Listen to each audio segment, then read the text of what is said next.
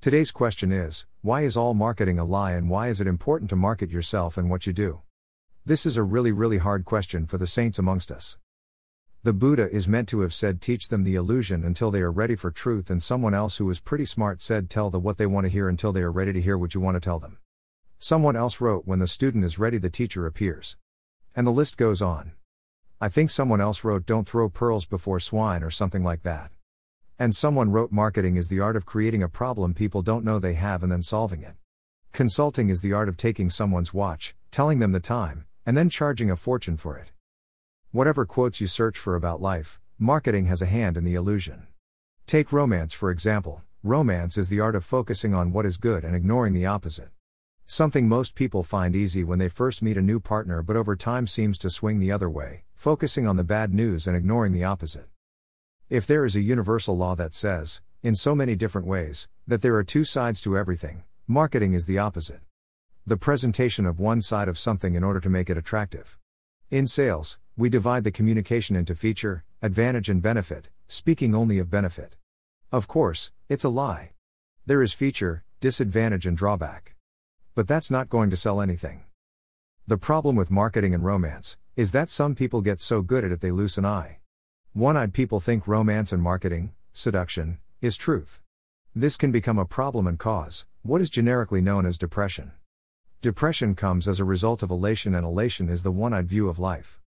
This one-eyed view is that marketing, romance and upper emotional feelings are real. The thinking process of elation is usually the result of a reaction to a situation that is toxic. Someone in pain, someone in a loveless home, or a parent whose own life is incomplete having unrealistic expectations of 100% success and happiness for their kids. Elation is a meme. We know Coke adds life, well that's what we're told. And diamonds are forever. And the best of life is free. Brighter smile with Colgate. Just do it, with Nike. The branding byline is a magical meme that, if it's good enough, implants itself in our mind and bypasses all logic to cause an emotional connection with a product. It's the same in a strip-tease bar, so I'm told, where dancers cause patrons to bypass all rational evaluation of the dancer and simply buy, or feel attracted to, the brand. In his book Blink, Malcolm Gladwell illustrates that this automated connection between what we see in a blink and what we perceive the person to be, is so deeply wired we don't even think twice about certain observations. In the book he tests himself, an African American man, on his blink judgments of African American subjects and finds himself incredibly negatively judgmental. It's astonishing to witness this. In my life I have dates and shared my life with several supermodels. The amazing insight is that men leave them alone at parties and events because men think the super good-looking and well-dressed model is way out of their league. It demonstrates how easily we judge ourselves. The best-selling book series ever produced was the For Dummies series. Shows what we think of ourselves. In a blink. The point of all this is both mental health and personal branding and knowing the difference. Mental health can be achieved if we seek truth. In other words, get beyond the maymays and the blinks that drive us and instead seek truth, balance. This is the inner wealth of life. Balanced thinking, balanced perception, balanced. It is the greatest of human powers because from this launchpad of solid rock, the world is what it is, and that's okay. Truth is Coke is good and bad, Nike is good and bad. People are good and bad. Life is good and bad. From this, great investments can be made into a world where few others can see this truth. Most of the world is run on the perception of good without bad and bad without good. That's how you build a business and win a heart. But sitting down to play a piano with one finger, and only playing middle C, is not highly engaging. It might be good from a truth point of view, but this will not attract customers, not hold a partnership, not cause a child to want to emulate the parent. And so, we have personal brand, the music we play to the world around us to cause the world around us to blink in the right way when they meet or work with us. This personal brand is not, as some claim, authentic, but it is also authentic. Let me explain before you jump ship. You have every human trait. None are missing. You're a goodie and a baddie.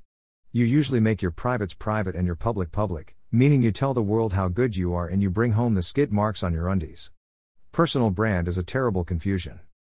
A person dresses up to go to work. They put on the clothes that'll give the right impression, do their hair to cause whatever reaction they want, and can be any number of personality qualities required for the role they play. It is like taking on a character in a movie.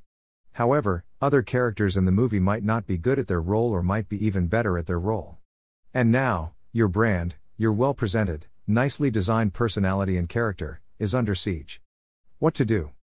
You can become the flaky one, and take untold amounts of sick leave from stress and blame the company or someone.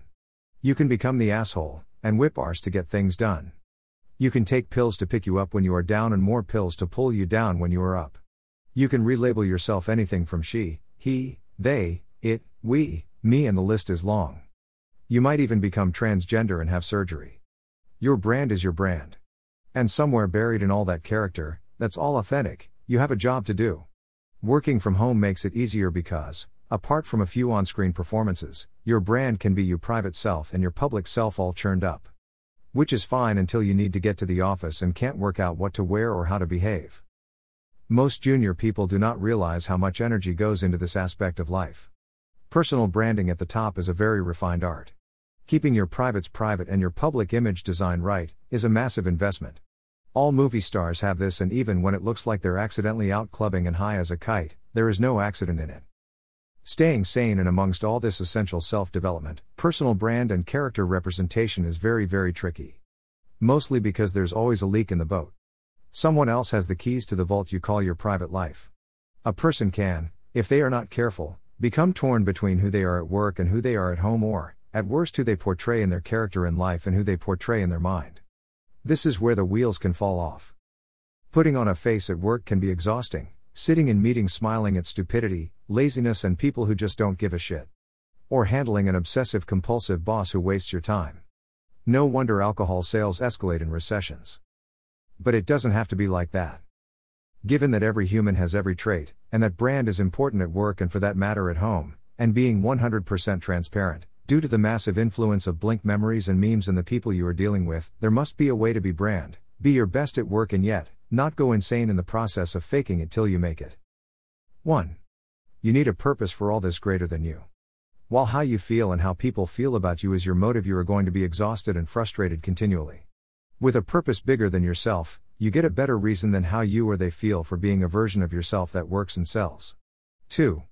You need to be able to change clothes quickly. For work you put on work clothes, unless you work from home like some in their pajamas all day. And when you come home, you put on your play clothes, or sports clothes, or romance clothes. You need to be able to change hats quickly and respect yourself for doing it.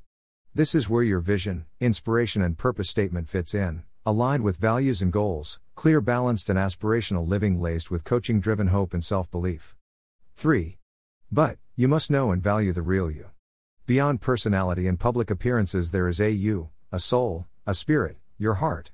Whatever you label it, this part of you loves. It loves and loves and loves. And this you deserves fresh air from under the clothes. Sometimes we forget we are wearing clothes and forget to take them off, and the clothes grow on us and we say, this is me, I am what I think, or this is me, I am my success. All this comes from forgetting to take off the clothes. The clothes of sport, parenting, working, leading, romancing, and friending. Naked means without personality, character, just being you. And this is where my coaching can be a big help. When work becomes work and love is out of sight, when a relationship or children become the focus of your love, you are lost. When what you think becomes how you know you are in deep poo. When you learn that what you think can be changed, when you recognize that brand is important but it is not really you, just a part of you put on display, and that there is the opposite side of you to your public brand, and that this opposite is as worthy of love as the brand, you begin to create sanity. Stress, anxiety, exhaustion, and depressions are the symptoms of a thinking process that cannot tell the difference between marketing and truth. Self-marketing, brand, romance, and product marketing are ways we emotionally connect to make the music on the piano entertaining. But to a great musician, middle C, played with one finger, has every single note within it. To a musician with a good ear, one note on the keyboard is the equivalent of one soul to the individual who is inspired. Everything is contained within that note, and the ability to play all the notes, to engage and entertain, is the mastery of music, the love and respect for sounds and feelings, and the miracle of existence. To the sane individual, with an ear for their own soul note, the soul, that soul contains the universe and mastery of life, brand, emotions, marketing, romance, money, and more is simply the love and respect for that one single note. The bridge between soul and brand, between truth and marketing, between spirit and emotions, is found in 5 simple, powerful wisdoms. The universal laws. These translate the myth, the rhetoric, the memes, the blinks, The subconscious thoughtless reactions, the loss of self, the danger of being trapped in the identity of the ego. The universal laws turn the music back to that single note. And that makes the music magnificent. With Spirit. Chris.